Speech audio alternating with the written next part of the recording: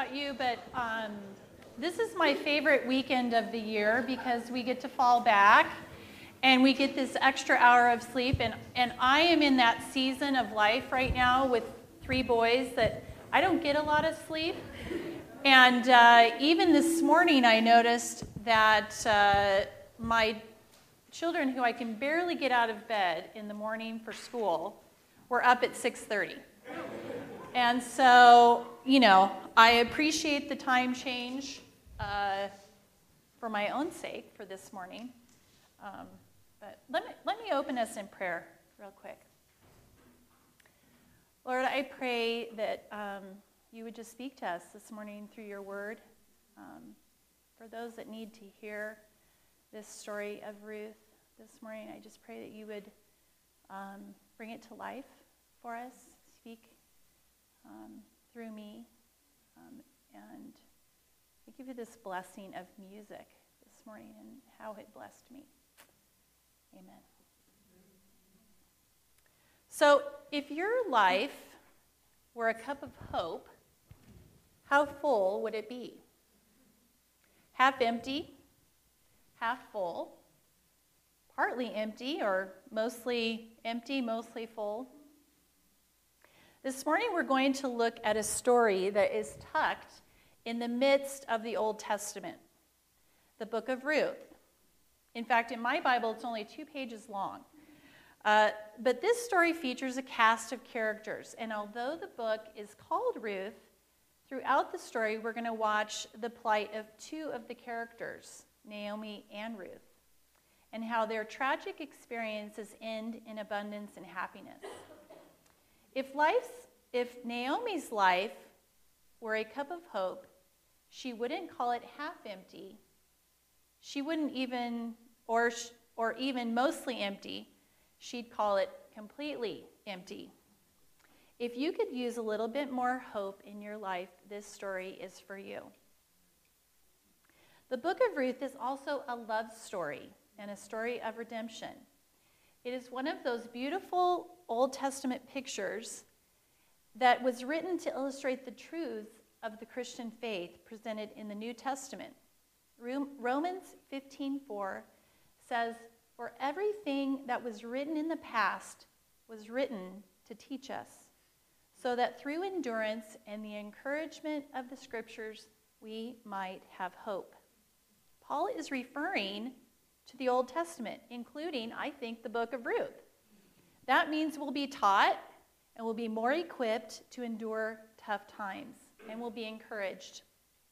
In the process, we will grow in hope, and this story will begin with famine and death, but end with harvest and birth. Therefore, it's a redemption story. And as we read through the book, we are going to see God move redemptively in the everyday lives of ordinary people.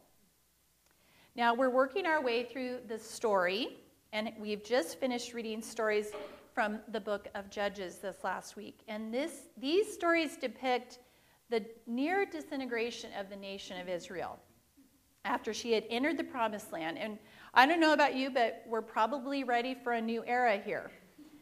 The Bible, on the other hand, says not so fast. And we turn to this next book and we read, perhaps to our chagrin, that it is set in the days when the judges ruled. These days were actually dark days for Israel.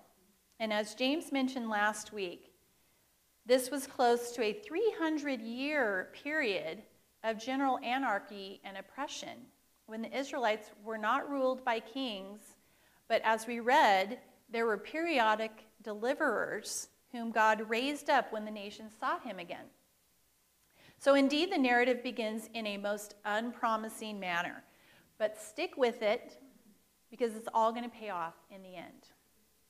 Now, I've approached the book of Ruth as a drama in 4 acts, which is reflected conveniently enough in chapter divisions in our Bibles. Our cast is made up, as I mentioned, of characters, and we've got 4 here: Naomi, Ruth, and Boaz, and perhaps less obvious, the townspeople as a collective.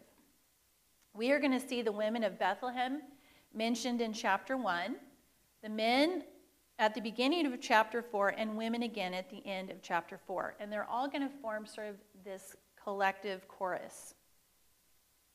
They observe what takes place. And as God teaches Naomi, Ruth, and Boaz to love each other and live lives of faith, this whole town is blessed. So open your Bibles, and I want you to just follow along with me here at the very beginning. And I'm going to have you stand in a little bit. We're going to open with Act 1. And in verse 1, we see there's a famine, as I mentioned, in the Promised Land, which we take as a sign of God's judgment against Israel for her idolatry. Now, in Leviticus 26, we read of God's reward for obedience, but also his punishment for disobedience. So the question becomes, has the Promised Land become the cursed land? Because of the famine, Elimelech, a man from Bethlehem in the region of Judah, leaves the Promised Land for the land of Moab along with his family, his wife Naomi, and their 2 sons. The Israelites had traveled through Moab to reach the Promised Land. So Elimelech's departure represents sort of a reversal of the nation's conquest of the land under Joshua. This era, which includes the book of Joshua and Judges and Ruth, God had given the Israelites a home, the home being the Promised Land. But for Elimelech and his family, the home given becomes the home vacated. And then we watch as things go from bad to worse in the land of Moab. First, Elimelech dies, and then his 2 sons, after marrying Moabite women, also die, leaving Naomi and her 2 childless daughter-in-laws to fend for themselves. In her new land, Naomi mirrors the land she left. She's barren and she's fruitless. However, in verse 6, Naomi hears that the Lord has provided food for his people back home. So she decides to return to the land of Judah. And although her 2 daughter-in-laws have made a promise to accompany her back into the land, she encourages both of them to return to Moab, which apparently holds out better prospects for them as native women than the land of Israel. Naomi says that she is too old to get married and bear sons now, who could grow up to be husbands to provide for these 2 daughter-in-laws, Orpah and Ruth. So we see Orpah return to Moab, but Ruth stays by Naomi's side. Still, Naomi pleads with Ruth to join her sister-in-law and return to the gods of Moab. Orpah, she implies, has done the sensible thing. Ruth will have none of it, and she binds herself not only to Naomi, but also to Naomi's people, and more importantly, to Naomi's God. So let's stand, and we're going to read, starting at verse 16 to the end of chapter 1. Get my Bible here.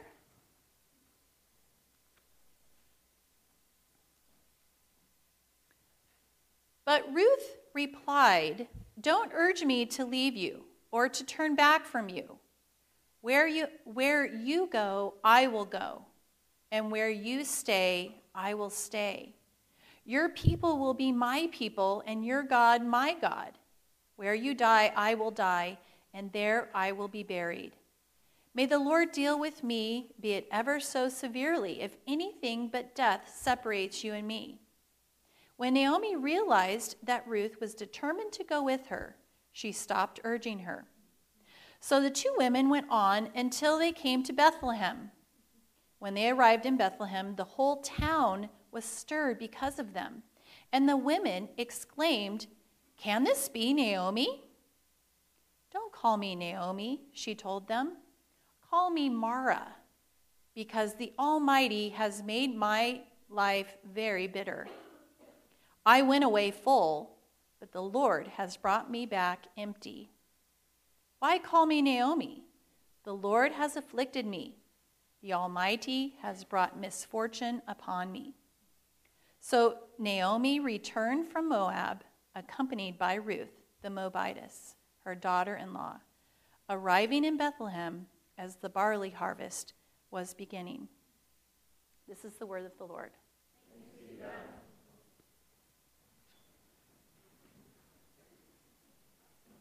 So Ruth turns away from everything that has up to now defined her family, her nation, and her gods, abandoning the apparently brighter prospects in her native land in order to cast her lot with the Lord, the God of Israel. In the book of Judges, we saw again that the Israelites, the people of God, repeatedly turned away from following the Lord. And now, stunningly, this foreigner, despite the urgings of her Israelite mother-in-law, won't turn back from following the Lord. Upon her return to Bethlehem of Judah, Naomi determines that a name change is in order. Her name, Naomi, actually means pleasant. But she thinks Mara, which means bitter, would be a better fit because the Almighty has made her life very bitter. From Naomi's perspective, she left Bethlehem full, but now she is coming back empty. She returns in the condition of the land when she left it. And that land, however, has recovered. It has become fruitful again. But Naomi hasn't recovered. She remains barren and fruitless. All she has is this foreign widow who has no standing in Israel. And she appears to blame her plight on the Lord, who in her view has afflicted her. Many people can kind of identify with Naomi. You hope for a great experience at school, but it's been anything but great. You hope for a fulfilling career, but it hasn't turned out that way. You hope for some sort of relationship that would meet your needs, but you're still waiting.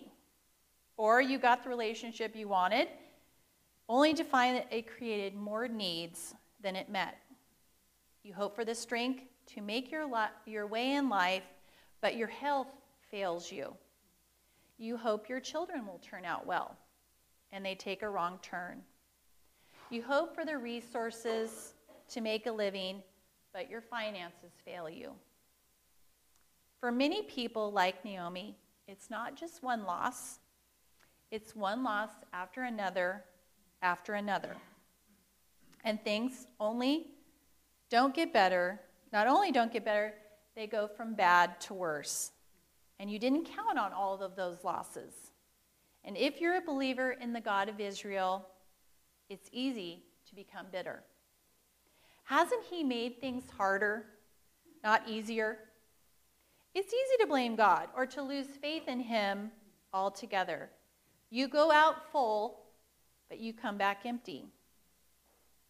Even if we can't identify with Naomi, we can probably sympathize with her and for those who have suffered the way she suffered. Nevertheless, at this point in the story, we might ponder Naomi's perspective. Has the Lord's hand really gone out against her? Is her life bitter to the point that a name change from pleasant to bitter is called for? Has she really returned to Bethlehem empty? No. There was this young woman with her. But as far as Naomi was concerned, she came back with no one. As far as God was concerned, she came back with the whole future of the human race holding on to her arm. She came back with a young woman who would be the mother of Obed, the father of Jesse, the father of David, the king of Israel, the father of the Messiah of Israel, and the Lord of the nations, the Lamb of God who would take away the sins of the world. That's who she came back with. Not empty, but fuller than she had ever been. Yet in her bitterness, she couldn't see it. The facts became distorted for her. I'm empty, I'm nothing, nobody, God-forsaken. And through Ruth, God is going to bring unbelievable blessing into Naomi's life. Which takes us to Act 2. I want to note two things as we look at chapter 2. First, the narrator tells us something that the players in the drama don't know. Verse 1 says, "Now Naomi had a relative of her husband, a man of standing." Now some translations say of even great wealth. He's of the family of Elimelech, whose name was Boaz. We are being told that Boaz is going to be very important. But Ruth and Naomi will enter into the action of chapter 2 and without anticipating Boaz's role in the scheme of things. Someday we may very well get to see the tape of our lives in heaven. And in heaven we'll see our life story completely differently, don't you think? We'll realize that a conversation that seemed innocuous at the moment would lead to some significant outcome. We'll know that because, well, we'll be at the end of our story then. But God knows the end of the story now, and he is orchestrating things for us now, knowing what is important and what isn't. The perspective of the narrator here is the perspective God has on our lives at the moment. There is somebody who knows the future, even though we don't know it. The second thing I want to note is that chapter 2 is the story of just one 24-hour period. In just the first 5 verses of chapter 1, 10 years whizzed by. And a famine started and ended, a family migrated, 2 marriages were made, 3 men died. Now we are going to have this entire chapter that covers just one day. And our focus moves off of Naomi and on to Ruth. So how will these 2 widows get by? It is very hard for a widow in any age, but it was especially difficult for women in ancient times to be widowed. In the Bible, the classic definition of what it means to have compassion in your heart is to care for widows and orphans. These groups of people were the most destitute. They had no social status and no economic means to survive. There was nothing like social service agencies or Social Security that would provide for them. So Ruth proposes that she visit the fields to gather leftover grain, which, according to Israel's law, was supposed to be left by landowners to provide for these orphans, widows, and strangers. And you would see that in Leviticus 19. She chances upon a field owned by Boaz. As I mentioned, he is a wealthy man related to Elimelech, which is Naomi's deceased husband. Now Boaz, speaking to Ruth, grants her special privileges because he has heard her story. I think this is going to be up. Ruth 11 and 12.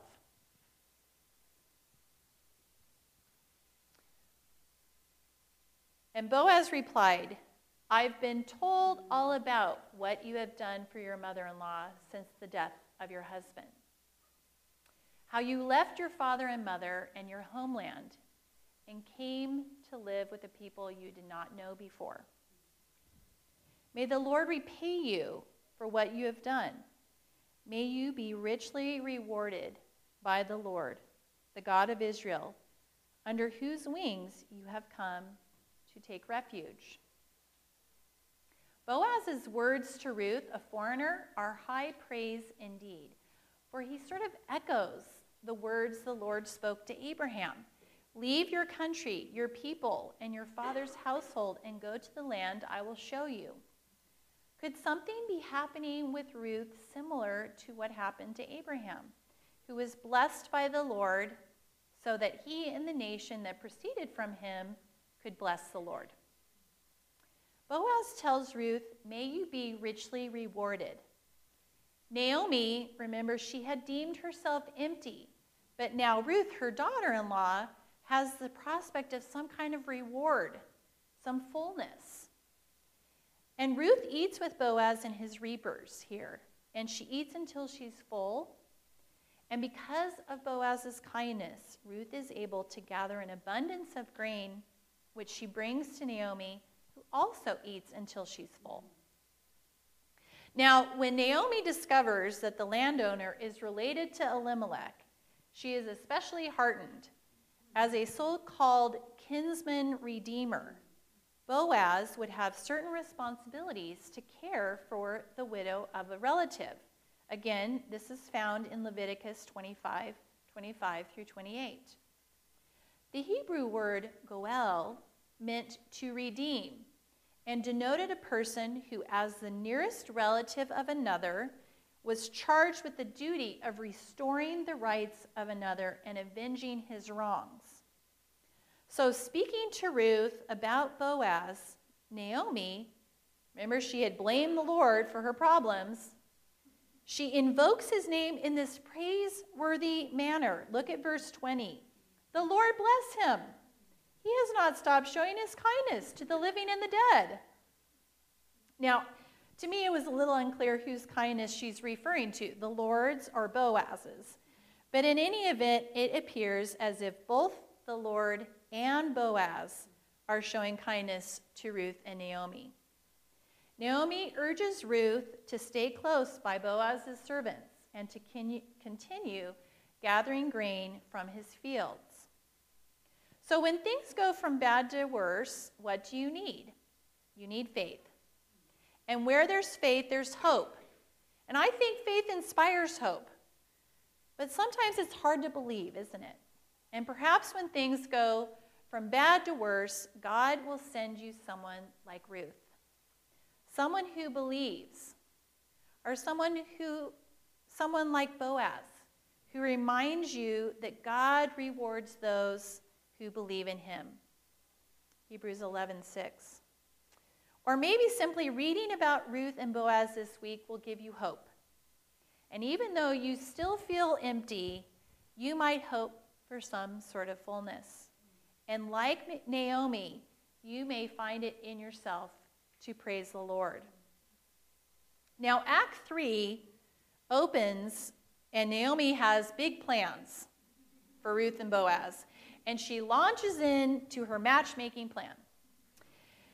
She hopes that Boaz will assume the role of a direct brother of Elimelech and marry Ruth. The law of Israel had called for this man to marry the wife of his deceased brother, and if possible, produce a child so that the brother's name might continue in Israel. And we find that in Deuteronomy 25:5 through 10. So Naomi advises Ruth to lie down next to Boaz. If Ruth follows Naomi's advice, she'll be symbolically suggesting to Boaz that he fulfill the role of a direct brother and marry her.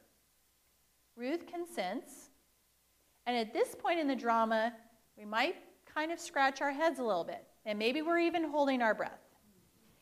Maybe cringing even a bit as we read that Ruth puts on perfume and dresses in her finest clothes and goes down to the threshing floor where Boaz will bed down after they've beat the grain.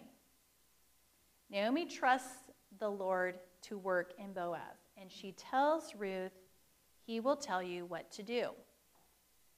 In verse 7, we read that when Boaz fell asleep, Ruth took the covers off of his feet and lied down. Now, Boaz, quite naturally, is startled to find a woman lying next to him in the middle of the night and asks, "Who are you?" Ruth identifies herself and then says in verse 9, "Spread the corner of your garment over me, since you are a kinsman redeemer." Now, remember earlier, Boaz praised Ruth for seeking refuge under the wings of the Lord. Now Ruth is echoing these words. Now I do want to point out here that Ruth was not making a provocative gesture here. In the culture of the day, this was understood as an act of total submission. And as you'll read this week, Boaz, though praises Ruth for not chasing after younger men, he turns her so-called proposal down. He understands himself, yes, to be a potential kinsman redeemer. And yes, he's willing to fulfill the role of a direct brother of Elimelech. However, he knows of a closer relative, and he must give this man right of first refusal. Boaz sends Ruth home at dawn before she can be seen and gives her more grain. And he notes, don't go back to your mother-in-law empty-handed. So we read again that Naomi, the empty one, gets filled again. Something is stirring in Naomi, and perhaps something is stirring in you as well. You might call it faith. Perhaps you've been blessed by the faith of someone else, and maybe you've been able to feed off of that person's faith to some degree. And by growing in faith, maybe like Naomi, you're ready to take some sort of action. Act 4. Act 4 opens at the city gates, and we see Boaz seek out this closer relative so he can lay everything out for him. And in enters our additional character, the men of Bethlehem, who Boaz gathers to witness their conversation. And we read this, as we read the story, we notice that Boaz lays everything out sort of in a strategic order. There's this piece of land that belonged to Elimelech, and now his widow Naomi has to sell it because widows can't work the land. In such a case, the nearest kinsman has the responsibility to buy the land and to keep it in the family. Again, we're looking at Leviticus 25. So the closer relative tells Boaz, hey, it's a deal. But Boaz says, not quite. The land comes with a woman, Ruth, a foreigner, who from the relative's perspective, when he hears this, brings nothing to the party. So hold on a minute, says the relative. If he marries Ruth and they have children, he'll jeopardize his own estate and his own children's inheritance. So he tells Boaz, no, thank you. You take her, and he takes off his sandal, and he gives it to Boaz. Look at verse 7. Now, in earlier times in Israel, for the redemption and transfer of property to become final, one party took off his sandal and gave it to the other. This was the method of legalizing transactions in Israel. Wouldn't that be great? We could just, okay, here's my sandal. So we see the closer relative act in his own interest. Verse 9, the path is now clear for Boaz to buy the land from Naomi, because it's Naomi's land, right? And marry Ruth in order to redeem the land of Ruth's deceased husband. Boaz, contrary to this closer relative, this kinsman redeemer, this kinsman acts in the interest of another, the deceased husband, not to mention Ruth and Naomi. So the people of Bethlehem who witnessed the transaction tell Boaz in verse 11, may the Lord make the woman who is coming into your home like Rachel and Leah, who together built up the house of Israel. Remember, as you'll recall, Rachel and Leah, the wives of Jacob, built the nation of Israel. The 12 tribes of Israel had come from their sons.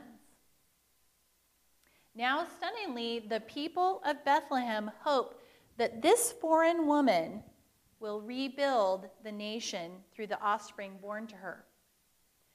First, Boaz had hinted that Ruth is like Abraham, with whom the nation began. And now the people of Bethlehem hope that she will rebuild the nation. Truly, something seems to be happening to this woman similar to what happened to Abraham. Boaz marries Ruth, and the Lord enables her to conceive, and she gives birth to a son. When Naomi returned to Bethlehem, she told the women, I went away full, but the Lord has brought me back empty. Now the women take note of what the Lord has done for Naomi since then. She now has a grandson who will provide for her in her old age. Although she lost 2 sons, now she has Ruth, her daughter-in-law, who they say is better to you than 7 sons. In verse 16, Naomi takes the child into her arms, lays him in her lap, and cares for him. Perhaps maybe something of a foster mother. Remember, Naomi, when trying to dissuade Ruth from returning to the promised land with her, she had dismissed the possibility that she would bear a son at her advanced age. Yet now the women observe in verse 17, Naomi has a son. If Naomi came back empty, she's full now, in a way beyond anything that she could have imagined. But wait, there's more. There's an epilogue to this story. With the birth of a son to Ruth, Naomi's redemption, her journey from emptiness to fullness, is complete. But the story of the book of Ruth is not complete, not by a long shot. What of the story of Israel? True, Naomi was in need of restoration, but Israel as a whole was also in need of restoration during these days when the judges ruled. So for the story of Israel to advance so that she could fulfill her story and bless the world, she needed not tribal leaders such as the judges, but a king who would rule over all the tribes. In the days of the judges, during one of Israel's darkest hours, all was not lost. It turns out that because of these 3 unlikely people, Naomi, Ruth, Boaz, but also mostly because of the Lord, who drew up 3 unlikely people into the eternal drama of redemption and gave Israel what she needed, not only for her sake, but also for the sake of the world, a king after his own heart. The book of Ruth concludes with the genealogy of David spanning 10 generations. There the book of Ruth ends, but there's more, because if we look at the first book of the New Testament, Matthew 1 begins with the genealogy. And notice the names in the book of Matthew that also appear in the book of Ruth. Boaz, Obed, Jesse, David, to name a few. And Matthew adds some women. He adds Ruth, and if you remember, if you look back, he adds Rahab. Here are 2 foreign women that he used. And how does the book of Matthew introduce this genealogy? With the first words of the New Testament. This is the genealogy of Jesus the Messiah, the son of David, the son of Abraham. Where was he born? Bethlehem, the city of Naomi. Now we see Naomi didn't come back to Bethlehem empty. She came back with Ruth. She came back with a woman of extraordinary faith. And where there's faith, there's hope. And the woman who called herself empty plays a key role in the epic drama of redemption. So how full is your cup of hope? Consider this. The women of Bethlehem had observed Naomi has a son. And if you have faith, you too have a son, the son of David.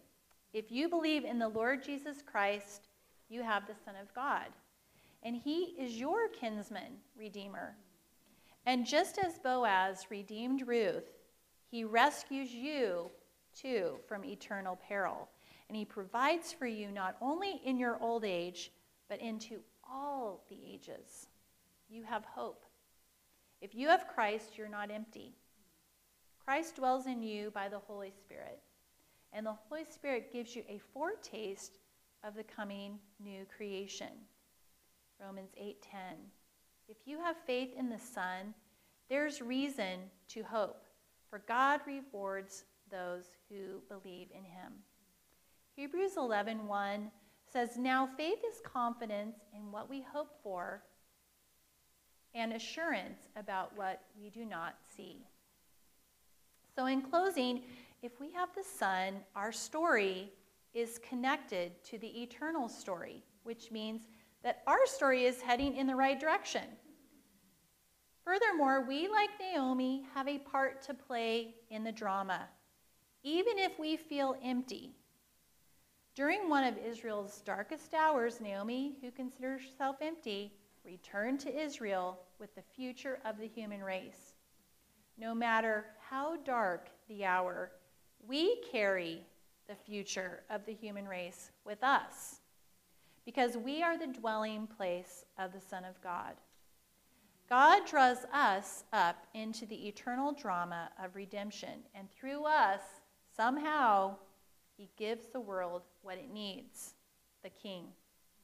And we carry him with us into the ages. Will you pray with me? Thank you, God, that from eternity you planned to bring Jesus into the world as our kinsman redeemer, fully God and fully man. And just like Ruth was graciously received and redeemed by Boaz, you do the same for us. You give us your life and share with us your inheritance and your home. And like Naomi, you restore us and renew us, and we become part of the redemption story. Fill us today, Lord, if we are feeling empty, and help us to see your grace, your provision, your refuge, your comfort, abundance, and most of all, your redemption.